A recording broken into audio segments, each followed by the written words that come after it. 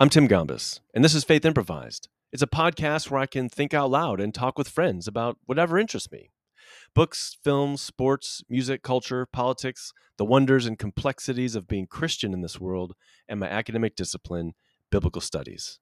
You're welcome to email me if you like at faithimprovised@gmail.com. In this episode, I recommend a brilliant and highly readable work on the book of Revelation, and I talk about the progression of Paul's argument in Romans chapter 2.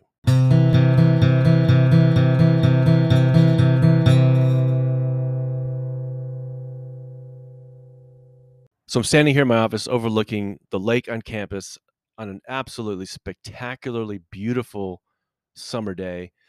And I'm recording in my office today because I don't want to record at home, which would be my preference. I'd rather be recording from my kitchen, having easy access to snacks. Uh, but there are two small kittens in our house right now, and they are incredibly playful and a ton of fun. And I'd be just way too distracted. And they're still in this cute sort of kitten phase where whenever I'm around, they just want to climb all over my feet and attempt to. I'm wearing shorts. They attempt to climb my bare legs by digging their claws into my legs. I've got scratches all over me. So I'm not in the kitchen today. I'm in the office. It's been a little over a week, that we've had these two little creatures running around our house, bringing us a lot of joy and delight. And we've not settled on names. I had proposed obscure and incompetent presidential names, U.S. presidents, like Chester A. Arthur and Rutherford B. Hayes. But those suggestions were not met with a lot of enthusiasm on the part of the person to whom I'm related by marriage. She has in mind something like Squeaker or Pipsqueak or Pepper or something like that, which is completely fine. To this point, however, the two brothers, are unnamed, and which is fine. It's sort of like this one and that one, the one over there, and where's the other one? That's what we're going by so far. Having these little kittens around has reminded me of a great documentary film. If you like animals, if you enjoy documentaries, and if you just love humanity, uh, check out the documentary called Kedi, Kedi. It is a brilliant, brilliant, beautiful, heart-achingly gorgeous film, and it's about the cats of Istanbul that just kind of roam wild through the city, and it is just one of the most beautiful films. Great music. It's just shot beautifully, and sort of shows off the city, and um, it sort of displays the beautiful relationship between the inhabitants of Istanbul and the cats. The relationship between people and felines. It's really, really lovely, and follows the stories of a number of those cats. Just really cool. We're gonna have to hunker down in the basement one of these days and watch that again, because we've just really loved having some new inhabitants of our home. In 2 weeks, school starts for us. Those of you who are teachers, school is getting started up for many of you. At some time, if it's not begun already. And here at the seminary, we start classes in 2 weeks, and the first meeting of our biblical hermeneutics class is 2 weeks from this Friday, September 3rd. And I've gotten a bunch of questions from various folks asking about, how to interpret the Bible, or to do some stuff on how to interpret various passages. Uh, that's To my mind, there's a lot of complexity to that, because Jonathan and I, my Old Testament colleague, we teach this class together. So I don't know that I could it would take some work to kind of simplify and boil stuff down.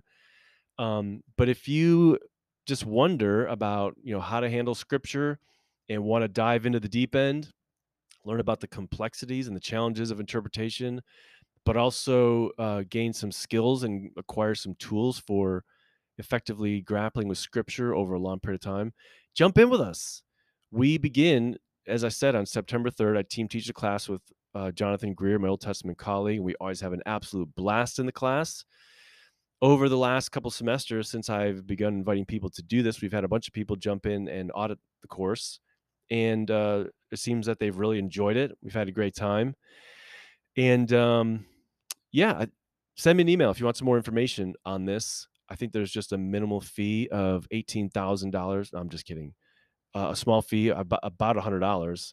But what you get for that, I think, is a pretty great deal. Access to a lot of material online, readings, etc. And of course, if you um, gain any sort of satisfaction listening to this podcast, you'll really enjoy Jonathan. I think he's 18.6 times smarter than I am and about 23.5 times more interesting than I am. We have a great time. Join us. Email me for information. I have also come into possession of a number of copies of my book, Power and Weakness. And they're just going to sit on my shelf. Uh, so if you want a copy of that book, send me an email. I'll be happy to mail it to you. Power and Weakness is my book on Paul's pastoral ministry. It's, I'm very happy with the other stuff that I've written, but in many ways, I think this will be when my career comes to an end, maybe in a year or two or in 20 years. I don't know what the future holds. It depends on how attractive an offer I get from the pizza shop down the street to deliver pizzas. I might switch careers.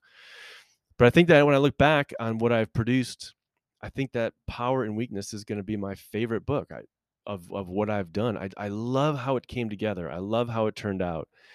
And it's been a real delight to hear from pastors and people who are involved in the church in a variety of ways. It's been really gratifying to hear that it's been helpful and really enlightening and hopeful, which is what I had excuse me, what I had intended for it to produce, if that would be at all possible.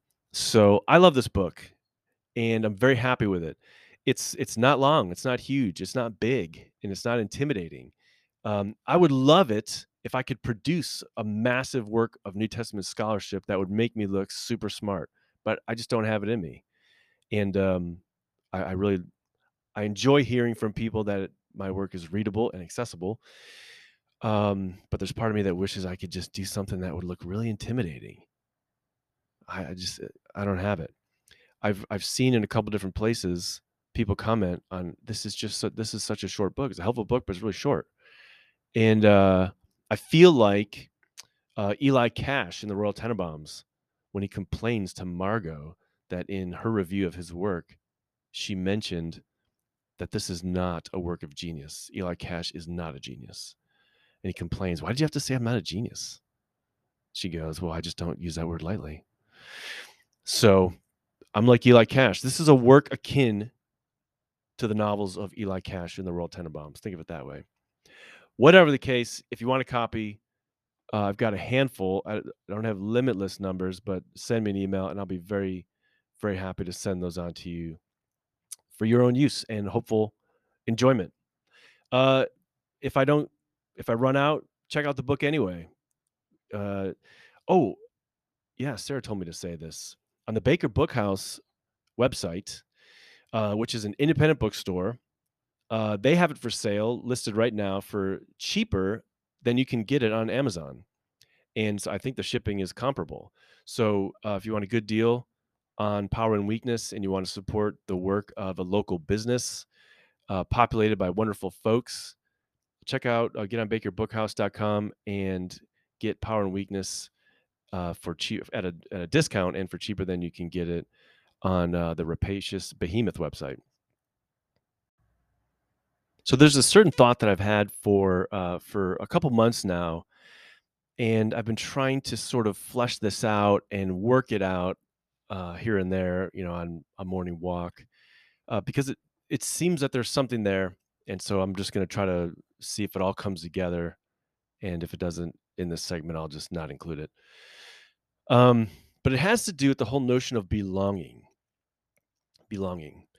Um, Willie Jennings, in his masterful, mind blowing book, The Christian Imagination, has quite a bit to say about belonging as one of the fundamental ways of being Christian, which is really, really interesting.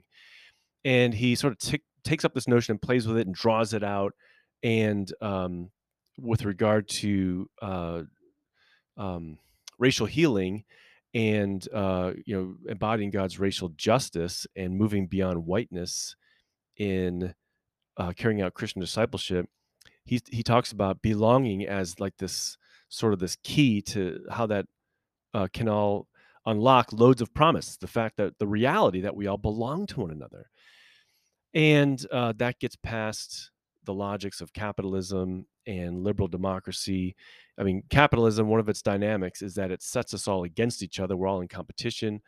In liberal democracy, envisions us all as individuals on our own, and sort of individuals with rights, and of course kind of set loose on the playing field of reality.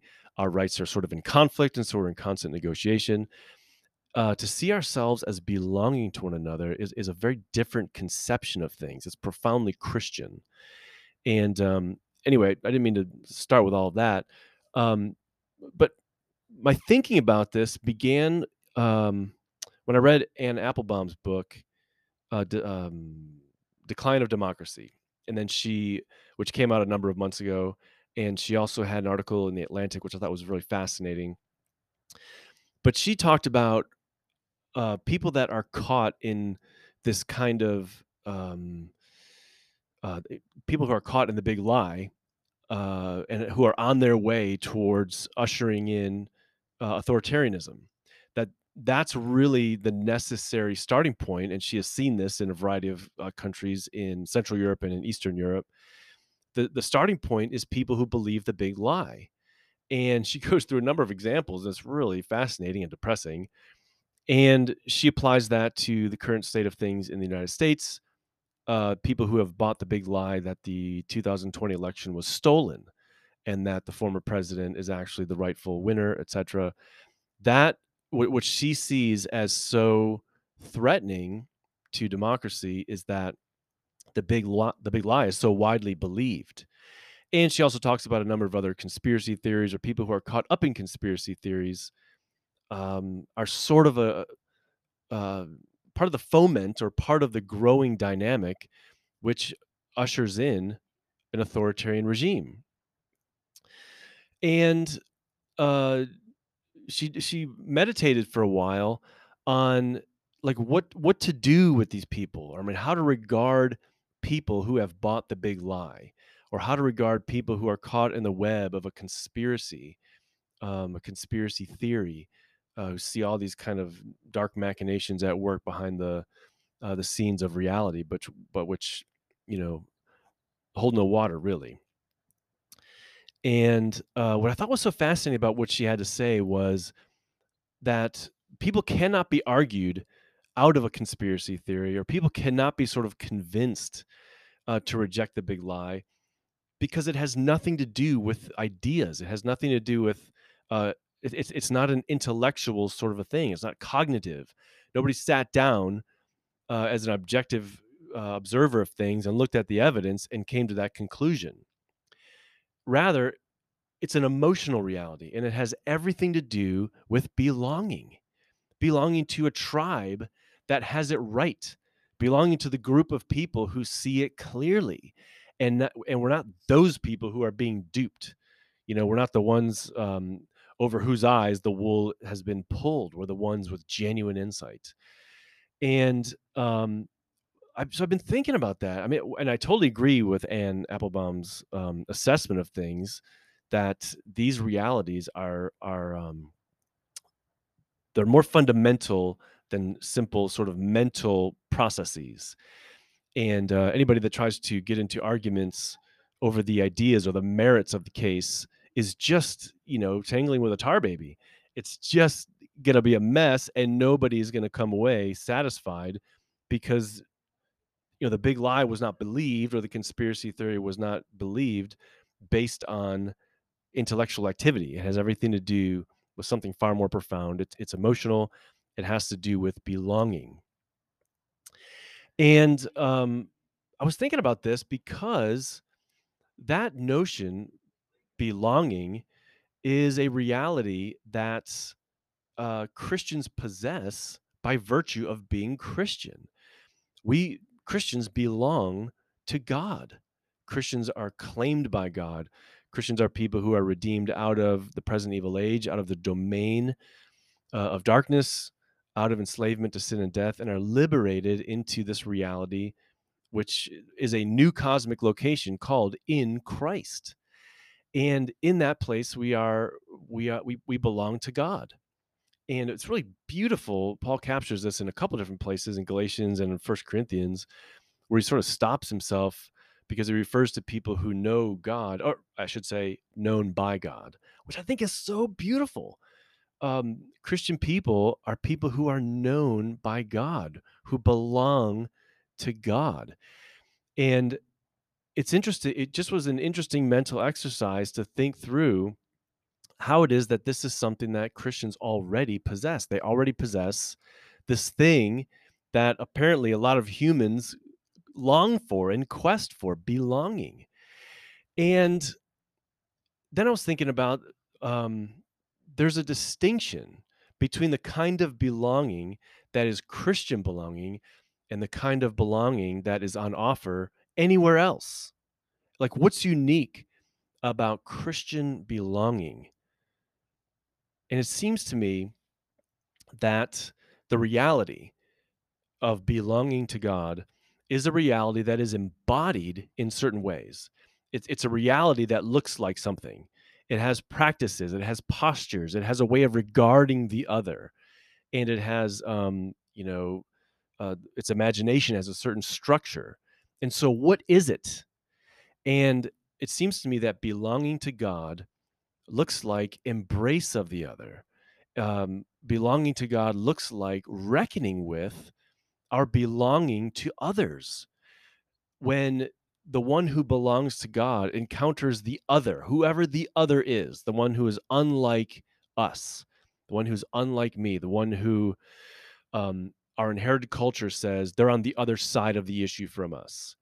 The ones who belong to God reckon with their belonging to all of those others because this is just what God does. God regards the other, that is, all of humanity has become the other, and God becomes the other. God has solidarity with the other. God gives his life. God dies for the other, and God longs for the redemption of the other. And God regards the other in a position of weakness, in a position of invitation, um, with a regard that, with a posture and set of practices and behaviors that's non-coercive, that's non-violent, that doesn't force himself on others or anything like that. So to belong to that God would be to take up and mimic the way that he behaves and the way that he regards and the way that he imagines the other. So it seems to me that Christian belonging involves giving ourselves to others, embracing others, refuses the practices of shutting out others, is not exclusive, doesn't exclude others. Um, Christian belonging does not identify any other as an enemy. I mean, this is the beauty and the brilliance, and the threat of enemy love. Love your enemies. To belong to God is to love your enemies as yourself, to love your enemies and pray for those that persecute you, pray for those that mistreat you, love your enemies. And if Christian belonging entails embracing the other, there is a threat to that. I mean, there's a danger to that. You might sustain damage and harm. I mean, my goodness, if God takes this risk in regarding the other in this way and ends up dying, that just might happen. Now, I'm speaking broadly here. I know that there are a lot of contingencies to all of that, but it just seems like Christian belonging um, involves a whole range of postures and practices and attitudes and behaviors, speech patterns, etc., communal dynamics that look like that. And because other kinds of belonging, like I'm just thinking about the kinds of belonging that are on offer in our world, and the kinds of belonging that Paul confronts, actually, now that I think of it. I mean, this is what Romans is about and what Galatians is about, along with some other texts. And this pops up in Colossians and in Philippians, and other New Testament writers talk about it as well.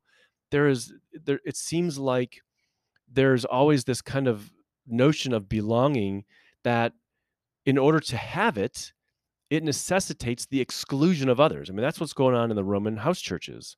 There's a group that imagines that they have it right.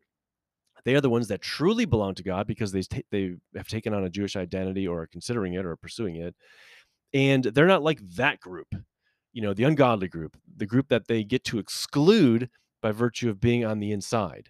Like that is an inadequate belonging. That's an ungodly belonging because that kind of belonging, like I said, necessitates excluding others. So it's not a faithful embodiment and performance of what belonging to God looks like. Belonging to God looks like regarding the other and embracing the other, welcoming the other, celebrating with the other, celebrating the other, and receiving the other's celebration of us.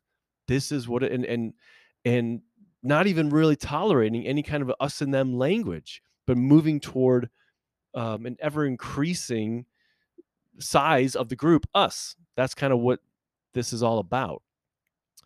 But inadequate or non-Christian modes of belonging are types of belonging that require an enemy. And certainly, this is the big lie that the election was stolen, and all other big lies that lead to the rise of authoritarianism. Um, those are all sort of anti-Christian ways of belonging because they necessitate the identification of a variety of enemies. In fact, it's a way of being in the world that reckons with a complex reality, a complex national scene, where there is increasing complexity. There are more ethnicities in America than ever before.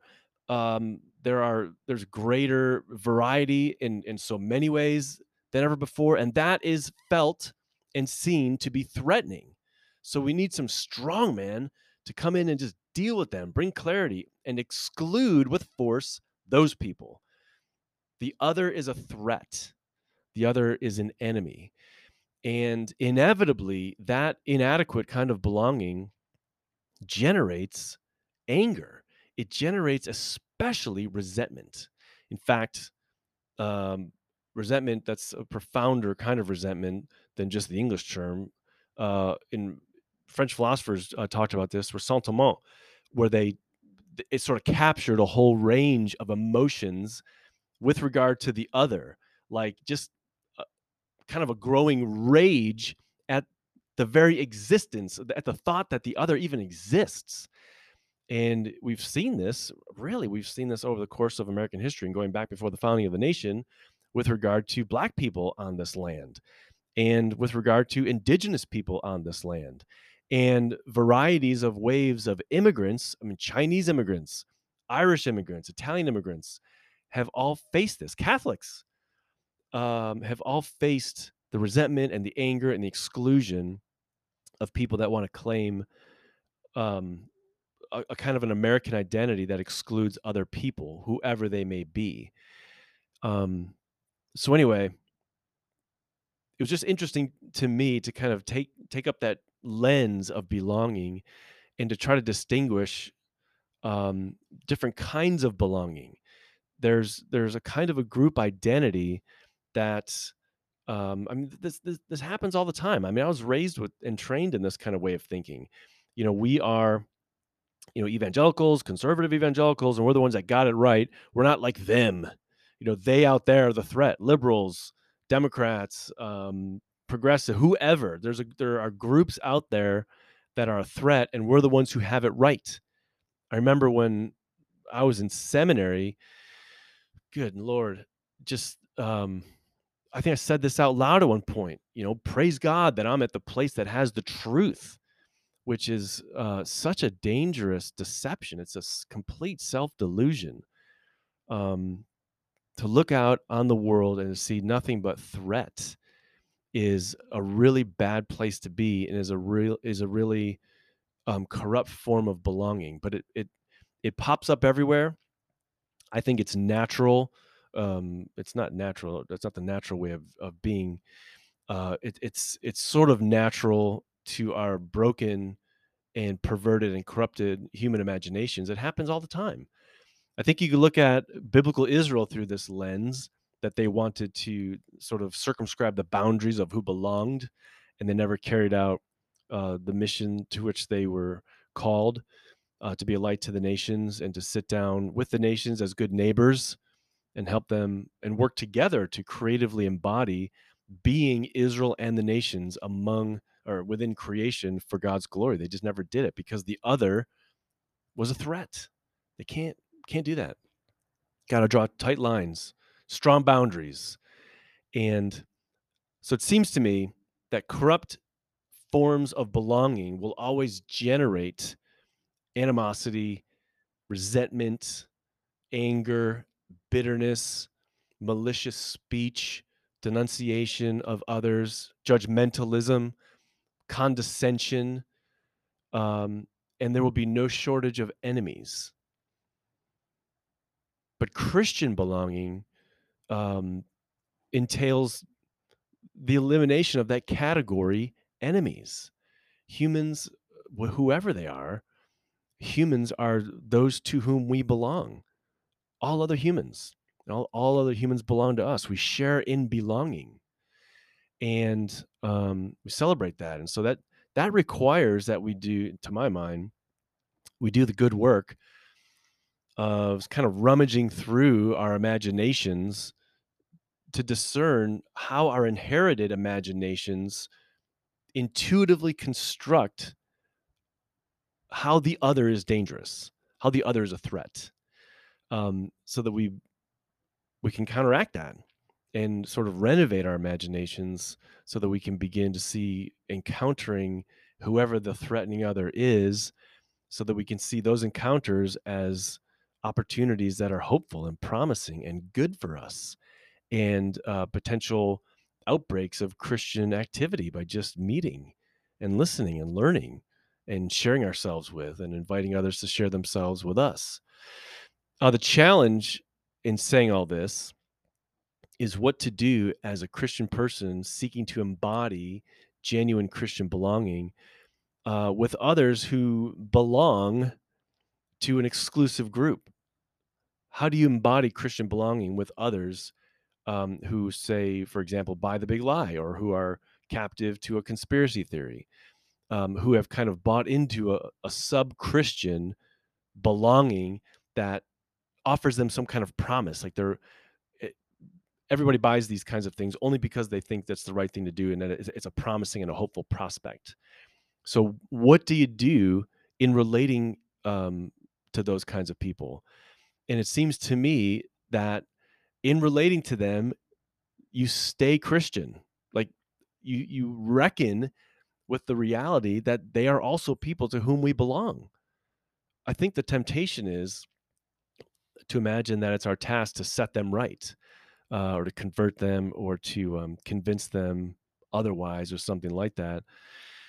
But I don't think that that's a promising way forward. I think it's the right thing to do to maintain that posture of Christian belonging with all other people, with all other humans. I found it a joyful way to be. I think it's a hopeful and promising way to be. Um, but just to say, I think it's I think it's an interesting lens to look through to sort of creatively imagine what it is to be Christian in God's good world, and what it means to be Christian in relation to God. That we belong to God. We are God's. We're His creatures, and this is how we embody that reality with all other people. All other people are people to whom we belong, and that's gift. That is a great gift. I mean, what a generous mode of life to inhabit. that other people are a gift to me and I'm a gift to other people, and we can celebrate our common humanity. Anyway, I just wanted to bring all that together. If it connects, great. If it opens up some vistas into creatively being Christian, fantastic. If it's a complete confused mess, um, that's okay too. I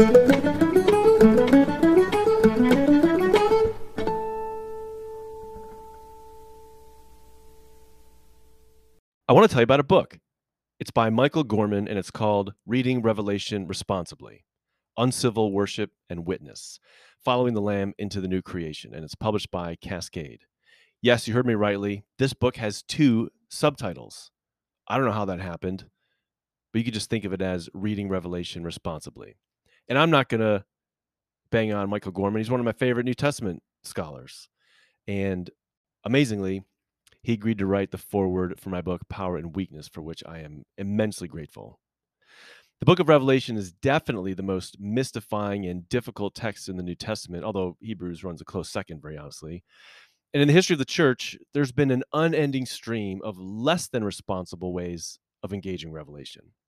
I was raised and trained in a dispensational tradition, which read Revelation as a sort of blueprint for understanding the fearful times in which we lived, and also, and especially, a timeline for the future. We had charts and graphs that seemed like they were produced by John Nash in A Beautiful Mind. They somehow made some kind of sense, but I have to admit, they never helped me make heads or tails of Revelation, nor of present existence, nor of the future. I wish I had a book like this one years ago because it is so incredibly useful for making Revelation make sense as a work of Jewish apocalyptic.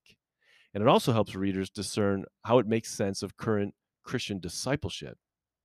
According to Gorman, Revelation is not a timeline for figuring out future events, but rather is designed to appeal to our imaginations, shaping and reshaping how we see the world and all of reality. It's meant to purge and refurbish the Christian imagination. Gorman states that Revelation invites us to imagine and then practice what we will call uncivil worship and witness, which means following the Lamb, Christ, into the new creation. By uncivil worship and witness, Gorman means a rejection of civil religion, whether in the first century or the 21st century. Revelation is meant to be a critique of empire and civil religion in the first century, and Gorman describes how this was supposed to work. The civil religion in the first century was designed to shape imaginations to see that the gods of Rome had chosen Rome, and that Rome and its emperor are agents of the gods' rule, will, salvation, and presence among human beings. Blessings among humanity would have come through Rome, bringing security, peace, justice, and fertility to all who would submit to its rule. All of the public ceremonies and the rituals that constituted daily life were designed to cement this reality in everyone's imagination. And Revelation is designed to purge that false reality from the imagination and to refurbish it with a radically alternative reality. In that sense, Revelation is a theopolitical text. It portrays the one true God as creation's rightful ruler and challenges the political theology of empire and the religious ideology that underwrites it. Revelation tells us not only who is really sovereign, but also what kind of sovereignty the true God exercises: a nonviolent and non coercive lamb power. Gorman has a chapter that brilliantly describes how the United States has had and continues to have an imperial character. And there's a set of interconnected myths or theological themes that have created and currently sustain an American civil religion. These include the idea that America is exceptional, chosen by God, a city on a hill, the light of the world. These notions foster in us extreme patriotism, extreme love of country, and they underwrite the pervasive notion of Christian nationalism, the idea that our country is the greatest nation on earth and therefore worthy of unqualified allegiance. Gorman lists the symbols, rituals, and practices that make up an American civil religion, including the flag as a sacred object, the blending of Christian and national images on national holy days, such as July 4th and Veterans Day, along with the Pledge of Allegiance. Revelation exposes this idolatrous reality and challenges the church to follow the Lamb in a community of faithful resistance, liturgical living, and missional hope. Gorman provides an interesting and helpful critique of the Left Behind reading of Revelation, and he goes on to lay out a way of interpreting the text that takes seriously its character as a circular letter, a work of prophecy, and also of apocalyptic. This book is simply the most helpful work on Revelation that I've come across. It's easily accessible and highly readable. It just makes Revelation make good sense. And it's so filled with hope. If you're interested in studying the mystifying and intriguing book of Revelation, Gorman's book is the place to start. Again, it's called Reading Revelation Responsibly: Uncivil Worship and Witness, Following the Lamb into the New Creation. Its author is Michael Gorman, and it's published by Cascade. Get it, as ever, from an independent bookstore.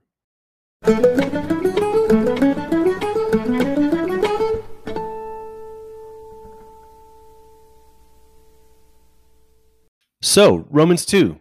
As I've been saying over the last couple of weeks and talking about Romans chapter 1, or especially 118 to 32, Paul is setting up his audience.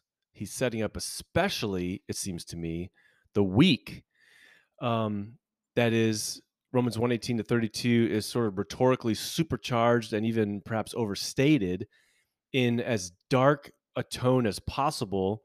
Paul sort of tells the story of the descent of the Gentiles, that is, the non-Jewish nations of the world, into idolatry and degradation of their humanity. He tells that in as dark as tone as in dark a way as possible, in order to arouse the judgmental passion of the weak as they look in judgment on the strong. And he's doing that to then arrive at 2:1 to turn on them and confront them for their judgmental attitudes and postures toward the strong. Keeping in mind that the verse numbers and the chapter divisions are, you know, a far later addition to our texts. Paul's not thinking of turning the page into chapter 2. He is, weaving one continuous argument. But anyway, so I think that Paul's turning the tables on the weak. At the same time, I don't want to completely marginalize the strong from this confrontation. That is the group of Gentiles who are just remaining Gentiles. The weak are a group of Gentiles, in my view, who believe that faithfulness to the one true God in Christ looks like becoming Jewish and taking on a kind of a Jewish identity and a Jewish mode of life. Those are the two groups. At the same time, in chapters 14 and 15, when Paul makes some exhortations and gets very specific to these communities, he exhorts them both to not judge, to not pass judgment or to condemn the other group. So, and not only that, but Paul says in verse 1 of chapter 2, every one of you that passes judgment. So anybody in the Roman house churches that is judging another group, that thinks that it is part of the, anybody in the Roman churches that thinks that they are part of the inside group, the one that gets it, over against the group that doesn't get it and is kind of on the outs with God, they are condemned. Paul is coming after them. That is Paul's target. So, and I think that I mentioned this before, this is the first bomb that is dropped in Paul's argument. And Romans has been read as sort of a generalized theological treatise where Paul in 2:1 is kind of addressing anybody at random who is sort of a judgmental or self-righteous person.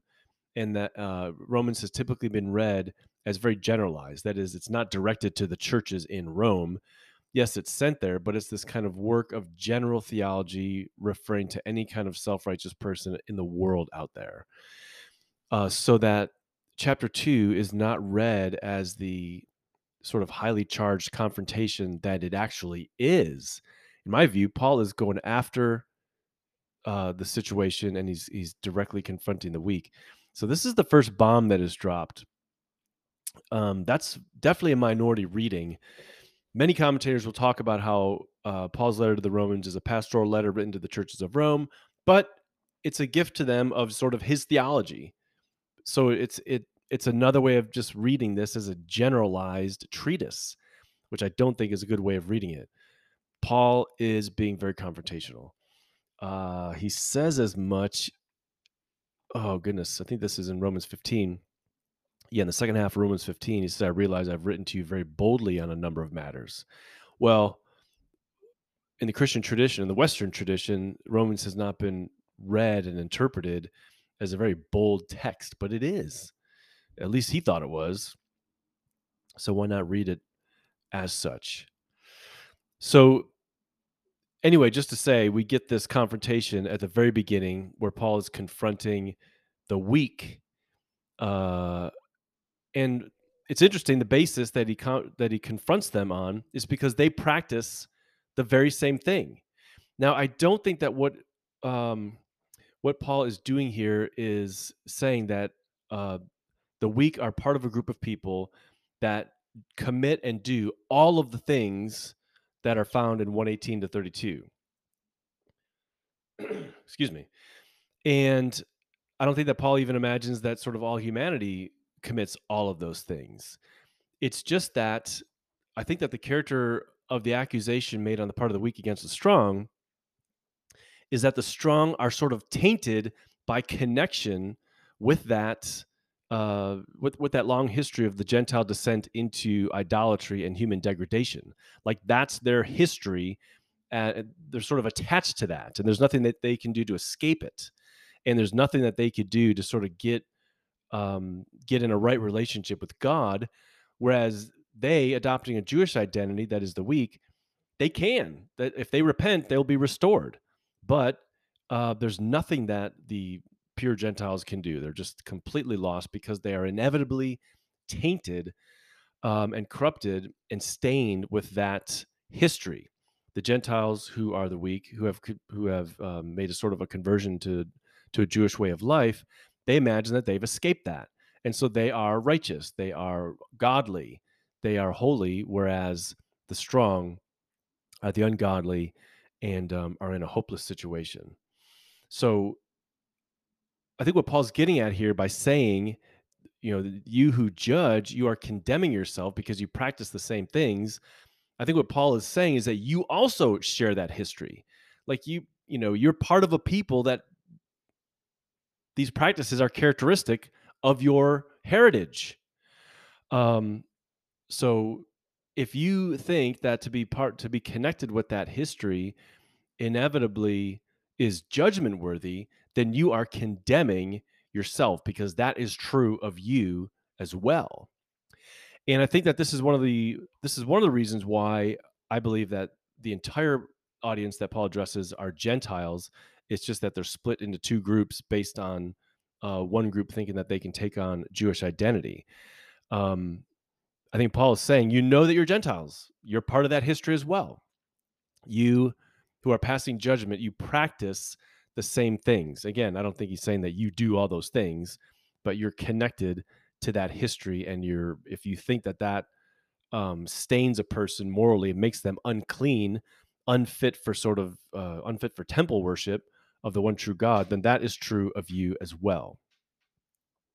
So you're condemning yourself because you judge the one that practices those things, and you are basically practicing the very same things.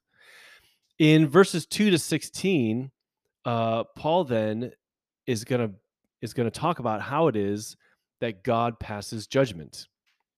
And the basis for that judgment is conformity to genuine humanity. So I think that this is what Paul means by saying in verse 2 that, and we know that the judgment of God is according to truth upon the ones who practice such things.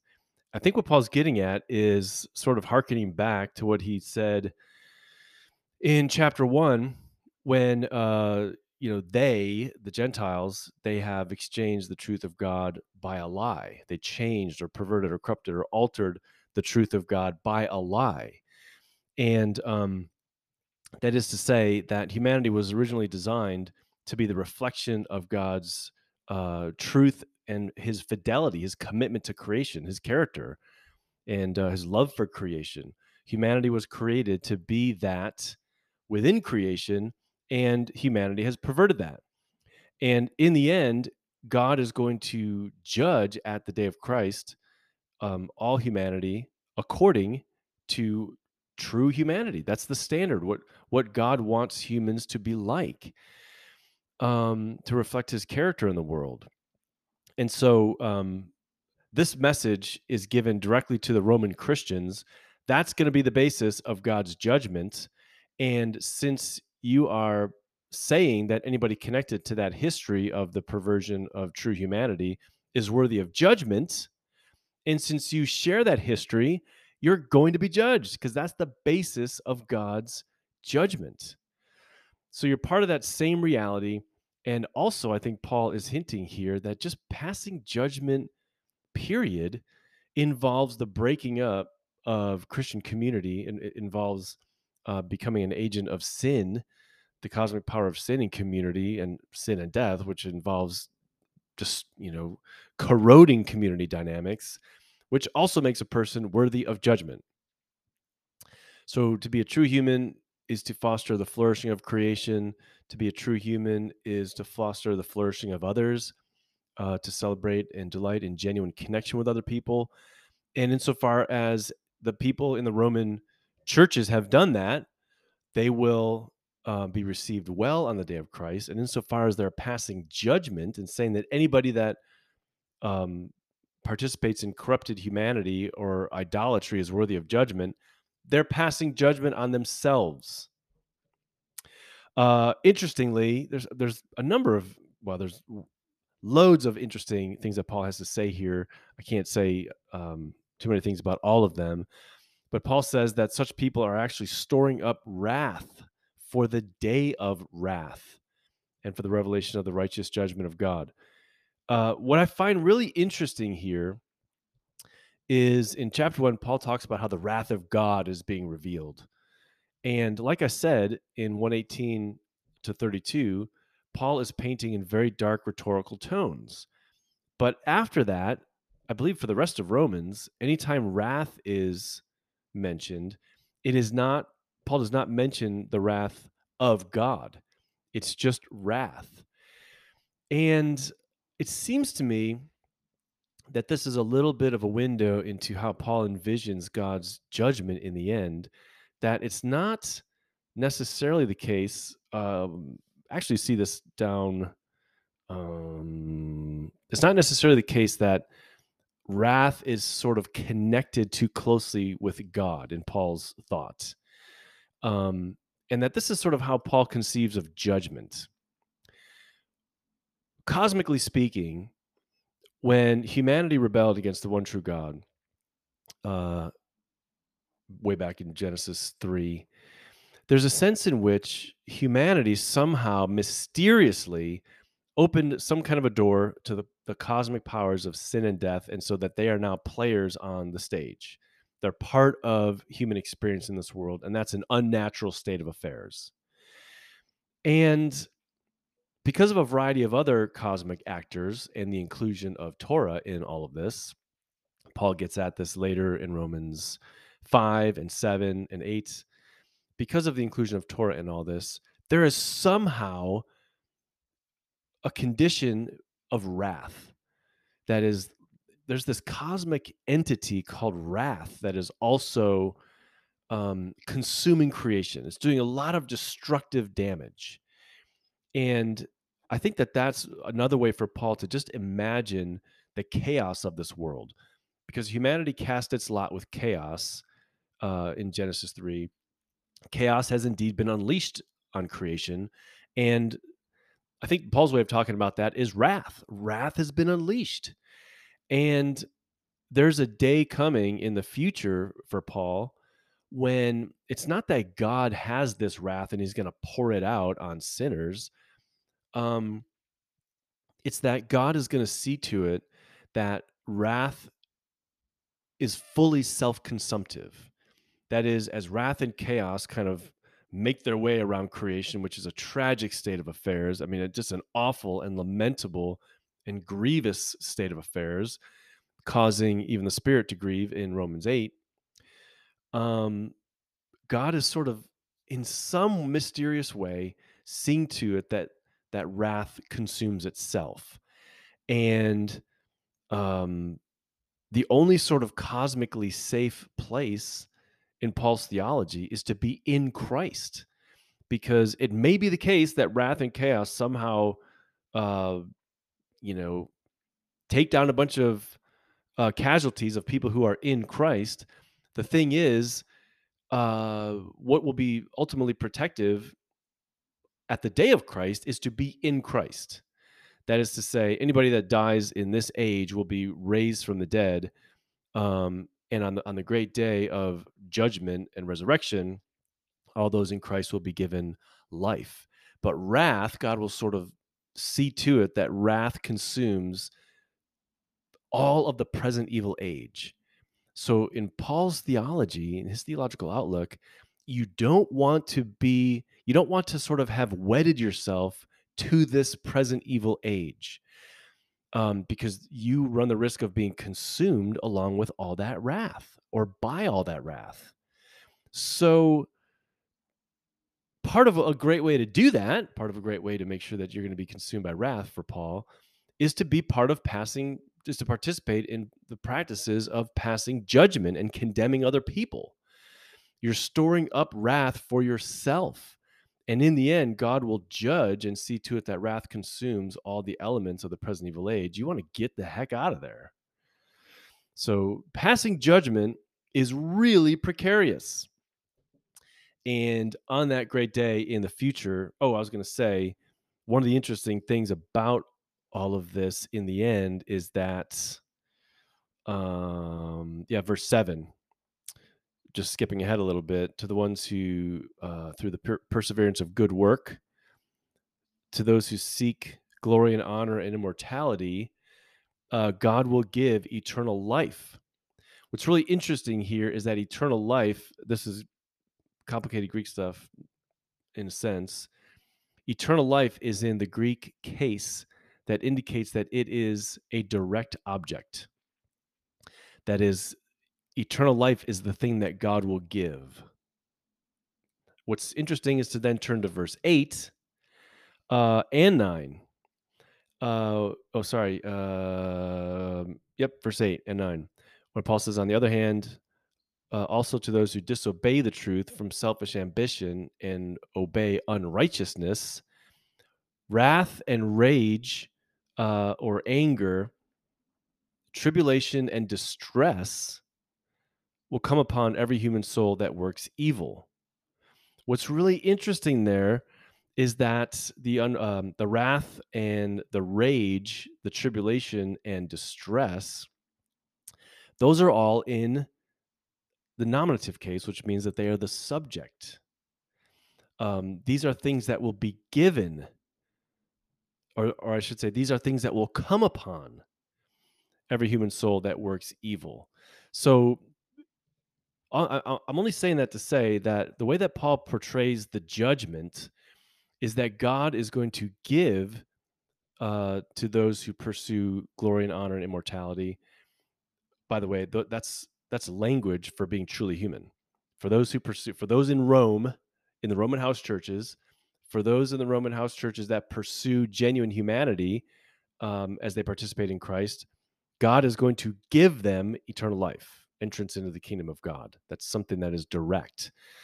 But for those in the Roman churches who are basically, seeking to divide the church, and from some kind of selfish ambition, that is to say, like, that term has to do with a party spirit, like loyalty to my party over against that other group, a partition spirit. For those people who, um, basically unleash wrath on the community because of their selfishness, wrath will come upon them. Paul does not portray God as pouring out wrath on one hand and pouring out eternal life on the other. It's just very interesting how he sees this.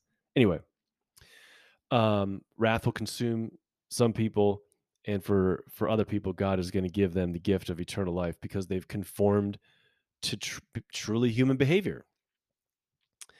And on that great day of judgment, the basis of judgment is going to be works. That is, um, for all the Roman Christians, Paul is telling them, God is going to examine your way of life. How did you live? Did you live with a concern for the richness of community? Did you embrace the other and give yourself to the other and offer hospitality, or were you part of the destruction of the Roman house churches? So keep in mind, Paul is speaking this to these Roman Christians. Now, in the history of interpretations, certainly for Protestants, this passage has been very problematic because, like, whoa, wait a minute. Paul is basically saying that judgment, that is, that future day when God will justify his people, final justification. You're telling me that Paul's actually saying that that is going to happen by works? And so people in the Reformed and Calvinistic Lutheran interpretive traditions, which has had great effects on the larger body of Protestant interpretation of this passage, this is regarded as something like of a hypothetical. Surely Paul can't be saying this because later he says that God is transforming humanity and that justification comes about apart from works. How is he here saying that the future reward, which is judgment and future justification, is actually by works? What is the deal? And so when we come across passages that challenge our interpretive paradigms, we massage them in some kind of way so that they're no longer embarrassing. Well, this one is a challenge to Protestant interpretation. And to my mind, I'm happier to make tweaks and adjustments theologically so that in conformity with the text rather than making the text conform to how I think theologically. And Paul is simply speaking here to the Roman Christians and saying that God's judgment will be according to their way of life, how they participated in community. So if in the future all those in Christ are going to enter into life, um, the way that God determines who actually was in Christ is how they behaved. Did they cultivate um, a way of life in community that was characterized by flourishing? Or did they seek to bring about division and the ascendancy of their subgroup within the church? Paul sees one mode of life as being the one upon which God will show favor and offer eternal life, and the other mode of life is a mode of life that God finds judgment worthy. And um, my goodness, this is where, yeah, this is pretty harrowing actually when you think about how much we love to pass judgment, and especially in the Protestant tradition. Um, my goodness, how we have sort of gone about over the last 500 years seeking to split off from a church. I mean, just constantly, it's the proliferation of churches and splits in Protestantism. That's almost like a virtue, uh, so that we miss how much passing judgment and destroying the unity of the church is actually something that is fatal when you think about it. Tragic.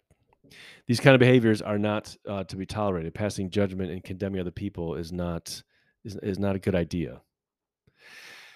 So, like I said, moving on, verses 7 to 10, um, the language that Paul uses for the basis of God's judgment is conformity to true humanity, being genuinely human, which in Paul's view is existence in Christ.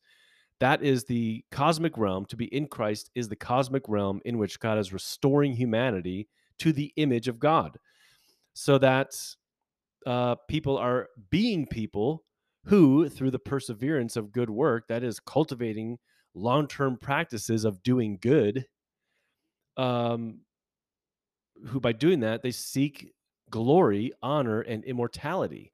And glory and honor, as I said before, those are terms that when we hear them, we should think, oh, that's what humanity is. Humanity is the glory of God. God crowned humanity with honor and glory. So this is restoration of image. If we are pursuing, Paul's telling the Roman Christians, if they are pursuing being true humans, they are going to do very well at the last judgment. Those are the people that God will give eternal life. At the same time, every human soul that effects evil, that works evil, this is not merely people that practice evil. There's a Greek verb.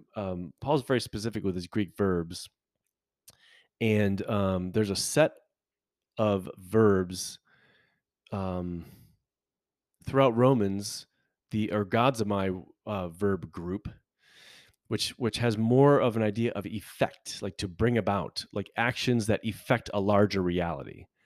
And that's different from a set of verbs that Paul uses to talk about stuff that you do. What Paul has in mind here is behavior that effects a larger reality of evil. That is to say, if the weak in Rome, those Christians that think that they should be embodying faithfulness to the one true God in Christ by becoming Jewish, and that decision and that way of life, those community practices are effecting division in the Roman churches, that Paul sees as judgment worthy. That is something that effects evil. Like in the first instance, that seemed like a good idea, but the larger reality that it partakes of has been a divisive dynamic that is wreaking havoc in the Roman house churches. Well, my goodness, Paul says to every human soul that effects evil, all this rage and wrath and tribulation and distress is going to come upon that person, which is kind of frightening. Like I said, um, Paul's cosmic theology has really transformed how I think about community dynamics, because we cannot think of ourselves. I mean, I should speak for myself. I cannot think of myself as in a liberal democratic world. I'm not just a free agent that can do whatever I want, responsible for myself, seeing to my own rights and freedoms. And I'm not in a capitalist world. I mean, I am in a worldly sense. I mean, I live in America, but I can't think of myself according to the logics of capitalism. I'm not just a competitor with everybody else seeking to accumulate stuff and, you know, ascend the ladder of prestige and social honor. That is to participate in a larger reality that does immense damage, and it is pure evil. And so if I'm behaving in a way that effects evil, God, I'm responsible for that. This is really frightening. So I've got to be thinking creatively about how I can behave in ways that effect good, that that bring about goodness in the communities of which I am part. I am responsible for other people. I am responsible for my community. I am responsible um, in the social circles in which I participate. I'm responsible for other people and for the community dynamics that work out. Um, eh, Interesting. Paul sees things. Paul's not a good liberal Democrat, not a good capitalist, would not be a Westerner, and would have a lot of things to say that would challenge us. He has said a lot of things that are quite a challenge. And verse 11, God's judgment is impartial, which is terrifying. It doesn't matter, he's telling the Roman Christians, it doesn't matter to whatever extent you conform to an ethnic identity. It doesn't matter if you're part of the strong, part of the weak, whatever group you're a part of. If it's the case that you conform to true humanity, you will enter life on the last day. If it's the case that you are effecting evil and bringing about division, um, wrath will come upon you. And it does not matter to whatever extent you've met group expectations. The basis of judgment is whether you've participated in the new creation reality of God putting humanity back together into fruitful community, and have cultivated the practices that look like that reality increasingly. That's something that we grow in the skills of. But God's judgment is impartial. And he goes on to draw out what that means in verses 12 to 16. The people that have sinned in connection with Torah, they'll be destroyed. Oh, sorry. The people that have sinned apart from Torah, that is lawlessly or outside of the law, and the law is sort of seen as a circumscribing boundary, giving some people an identity and other people a different identity. And if you're within the law, that is, if you have a Jewish identity, you'll be judged by the law. If you are apart from the law or outside the law, you'll be judged lawlessly. Um, God, God's judgment is impartial, and God's impartial judgment is great news for people who are being oppressed and mistreated, because He does not favor people with social capital. And God's impartial judgment is really terrifying when it comes to um, people who actually are who do have a lot of social capital and who have gotten in on the good parts, who have been privileged. God's God takes the side of the oppressed and excluded. And if you're someone like me who has enjoyed immense privileges in life, that's that's kind of scary, because when God looks out on the world and creation as it is, He sees how interconnected everything is, and so this is where things get really frightening for me, because I know how connected I am with a larger reality that is dramatically unjust. Not only thinking in terms of life here in the United States, but life globally. Um, anyway, God doesn't look um, on the surface. He does not see what ethnicity you're connected with. God looks at the fullness of a person, and the basis of judgment is how much of a true human you were. Um, this little discussion here in verses, let's see, verse 14. This has to be understood in terms of what's going on in the Roman Christian community. And Paul in verse 14 is not talking about Gentiles in general. He's talking about the Gentiles in the Roman house churches. Um, because the ones who would be called Gentiles by the kind of the Jewish looking group, they're being condemned. And uh, Paul is basically saying in verse 13, it's not the ones who hear the law. That is, it's not people who have a Jewish identity. To merely have a Jewish identity is fine. But to be Jewish does not automatically get you into the group righteous ones. It's the ones who do Torah, the ones who keep Torah. They are the ones who will be justified or rectified in the future. At that future day of Christ, the ones who have kept Torah are the ones who will be fully transformed into the reality of the kingdom of God. Um, that is to say, people who are genuinely obedient. Because in Paul's view, doing Torah was more or less the same reality as being obedient to God in Christ. Paul would not have granted that that Jewish people who are outside of Christ were obedient to Torah. He'll go on to say later in Romans that they have a zeal for God, but not according to knowledge. To be genuinely obedient to Torah, Paul says in chapter 10, would lead a person to actually respond faithfully to Christ. Torah leads a person to Christ. That is to say, the end of Torah is Christ. I don't mean that in a law gospel sense. Anyway, more on that down the road. So doing Torah brings about justification, not merely sort of being attached to Torah so that it is merely an identity. And then he's telling the weak in verse 14 that the strong, those that by nature or by birth are not Jewish, they don't have a connection to Torah by birth, whenever they actually do what the law is getting at, that is pursuing genuine humanity, um, becoming people that are connected well to others and connected well to creation, these ones not having the law are a law with reference to themselves, or they are Torah with reference to themselves, because they show the work of Torah written on their hearts. They're basically living what Torah commended, And so they're going to be people who make it through the judgment, and they'll end up being people who pass judgment on you. So the impartiality of God's judgment is um, that's going to be news to the weak, and they're not going to be crazy about it. So it's long been recognized that verses 17 to 29 are a distinct unit in chapter 2.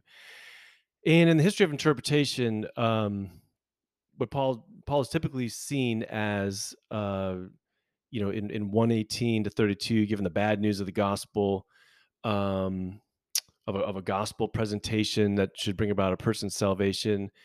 In 2 1 to 16, he's confronting a self righteous person in general that you might find out there in humanity. In verses 17 to 29, Paul is confronting the Jew, and saying that he is guilty as well.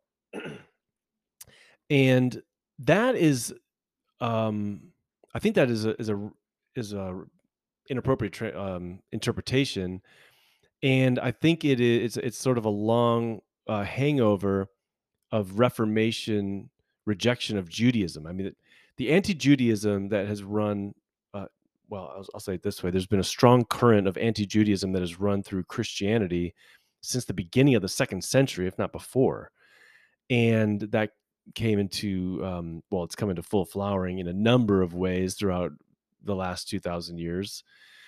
But it is strong in a Reformation context, and of course, that's borne just terrible, terrible fruit over the last 500 years.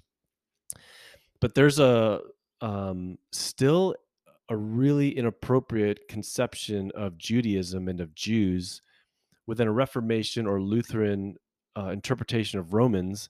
And I think that the way that verses 17 to 29 is typically interpreted is a part of that, where Paul is sort of confronting, I don't know, sort of a pious Jew, or a Jew who thinks that, a Jew who's complacent, or thinks that they're in with no problem.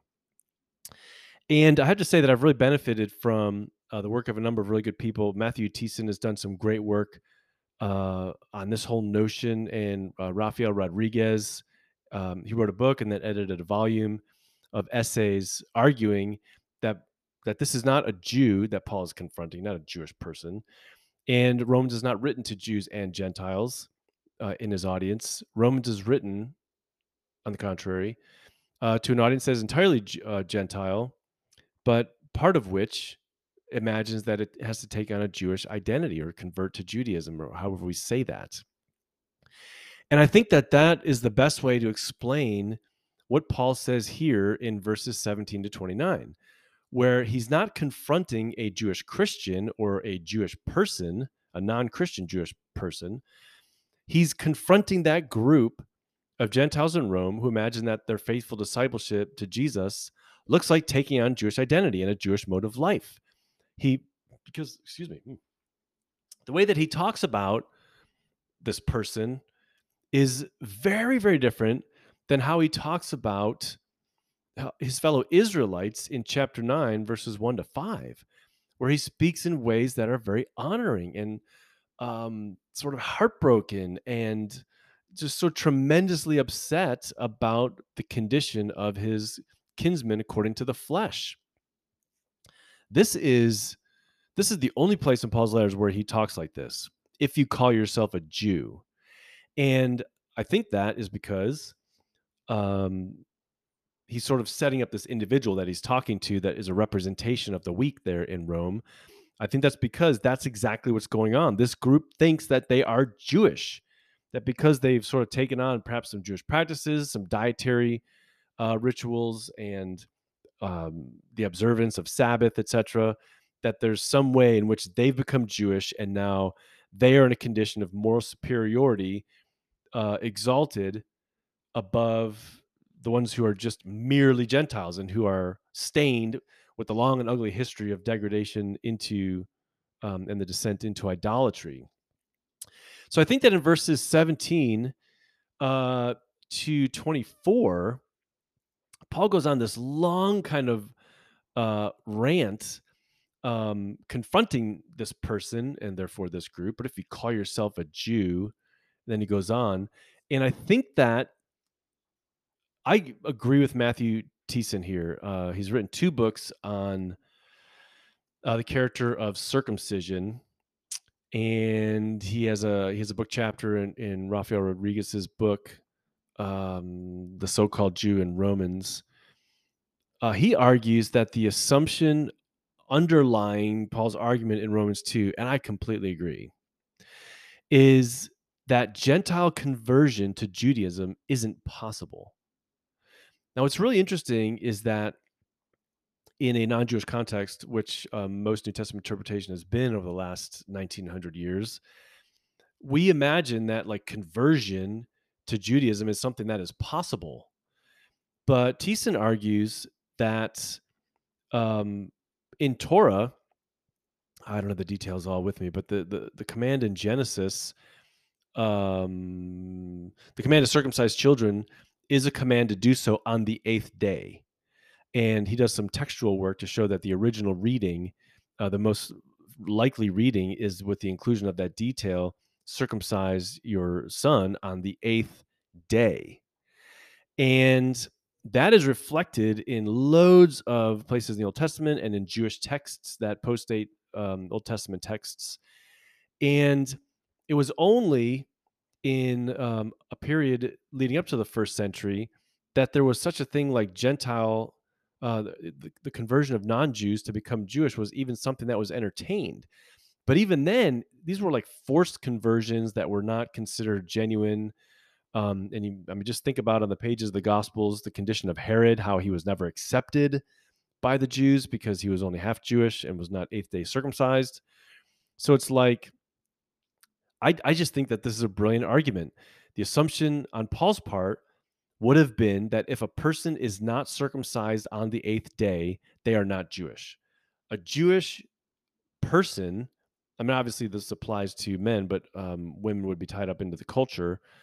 A Jewish person is somebody born of Jewish parents and someone who is circumcised on the eighth day. In fact, Thiessen goes on to argue that, you know, Abraham, Isaac, and Jacob, that Jacob is really the first Israelite, um, in a sense, because a person is an Israelite who's been circumcised on the eighth day, who was born, um, from a woman who was impregnated by a man who was circumcised on the eighth day.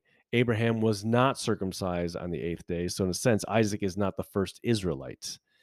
And but Isaac was circumcised on the eighth day, so Jacob is the first Israelite. Anyway, really fascinating, but I think that that informs the character of Paul's argument. A person who is non-Jewish cannot convert to become Jewish, and of course, part of Paul's argument is that they don't need to, because God is saving all humanity in Christ on the same basis, on the basis of the faithfulness of Christ. That's it. It doesn't matter what ethnicity you are, and to imagine that you have to change ethnicities is a corruption um, of the gospel.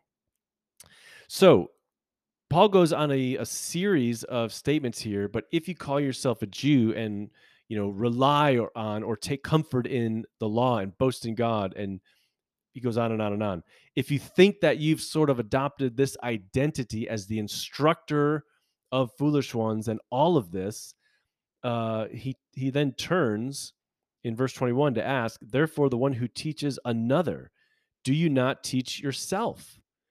And then he goes on a series of questions asking, don't you, if you teach this, um, do you also do that? And I think what he is doing is uh, highlighting the reality that the weak in Rome, these Gentiles who have imagined, and he sees them as self-deceived, who have imagined that they've become Jewish and are now in on the wonderful heritage of Israel as the instructor of the nations. He's basically telling them, you are instructing yourself. You should be you are teaching yourself. Don't you listen to yourself? Because basically he's addressing them as simultaneously Jewish and Gentile. He's addressing them really as Gentile people who think that they are Jewish. They are, in a sense, the students of Israel, but they think that they're the teachers. And so he's basically just trying to, kind of tie them in knots. You think that you are the teacher, but you really are the students. Are you not listening to yourselves? And in verse 23, you who boast in the law through transgression of the law, you dishonor God. Now, Paul mentions transgression here.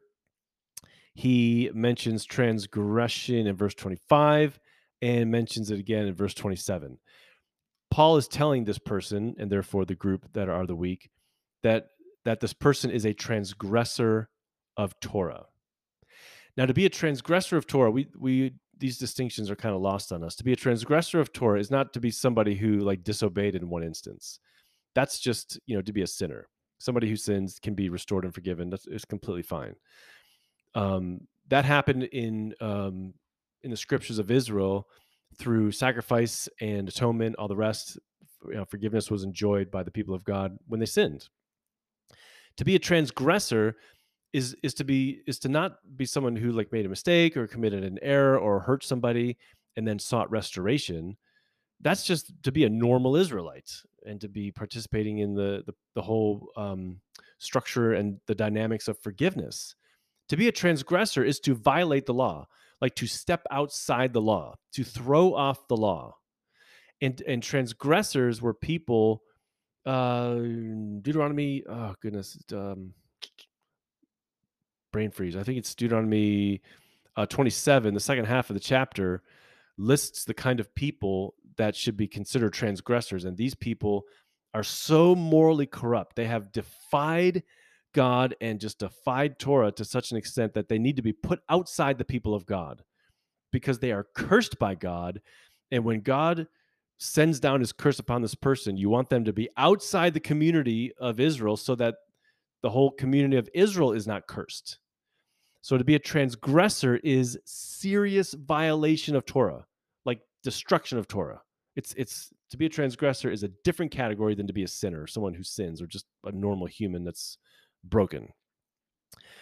So Paul says of this person, through your transgression of Torah, you dishonor God. And I totally agree with Thiessen here, where he argues that what Paul has in mind here is non-Jewish people who think that they can become Torah observant in a Jewish sense by just becoming circumcised. What they're doing is they're violating the fundamental aspect of what it is to be a Jewish person by undergoing 8th day circumcision.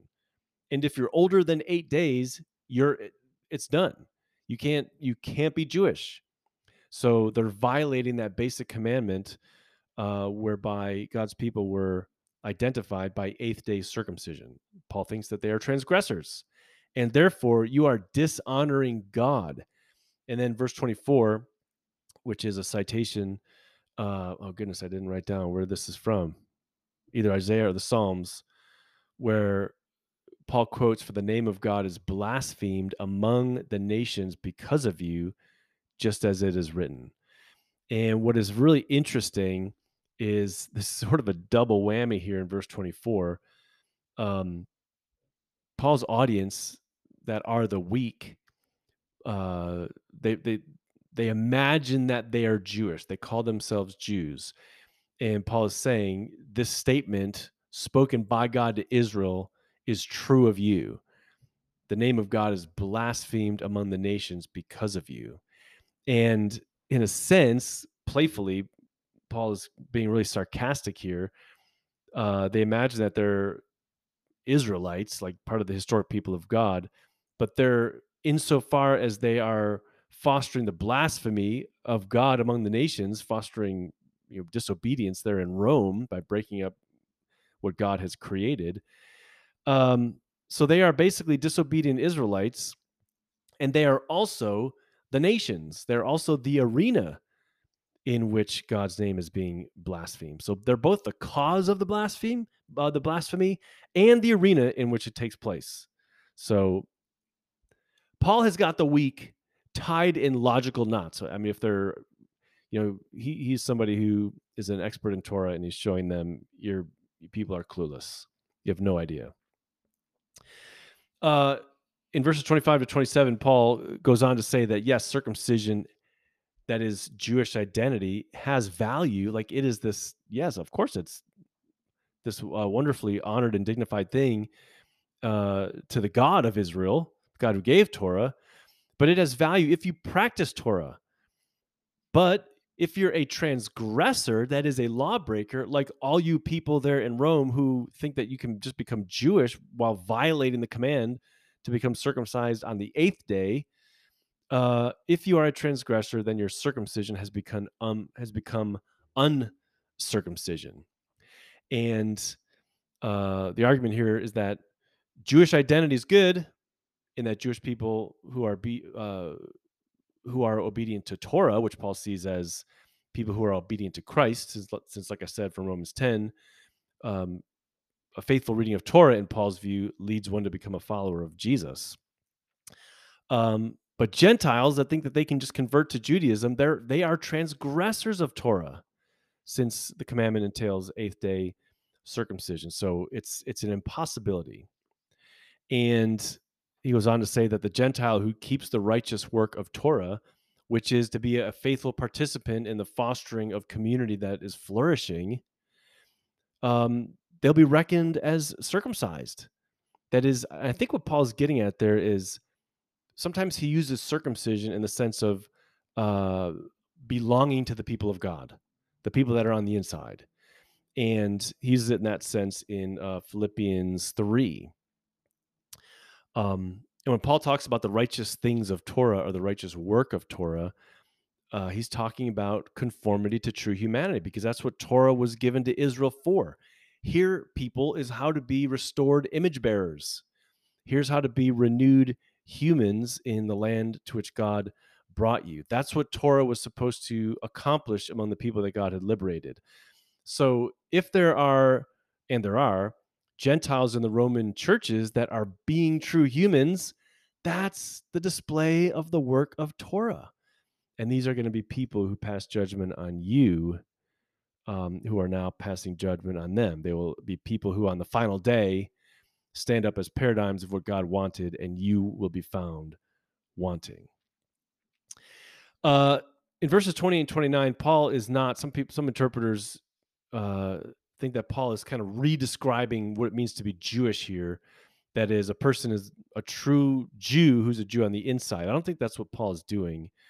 I think he's saying it doesn't, I mean, somebody who is Jewish on the outside, that's not necessarily a person who enjoys the praise of God. So to merely have this done to your bodies, and to have this outward display of being Jewish, it doesn't get you anywhere. What God was after from the beginning of his work with Israel was people who had circumcised hearts, people who had hearts for God, which would have been embodied through becoming a community of God's justice. That's the point all along. So, what value is it for you to sort of have something done to your body, for you to observe Sabbath, for you to eat foods in a certain way, or to eat a certain diet? What's the value? Because that's never what God was after in the first place. So, Romans chapter 2, Paul going after the weak. I do not believe this is sort of like an attack on a person in general who is self-righteous, and certainly not an attack on some kind of imagined Jew. Paul is targeting the actual people there in the Roman house churches who constitute the group the weak. Gentiles who think that because they have some kind of conformity to a Jewish identity, they're in a place of moral superiority to pass judgment on others. And that is the very problem that Paul's wanting to solve. And in chapter 2, he just drops the bomb.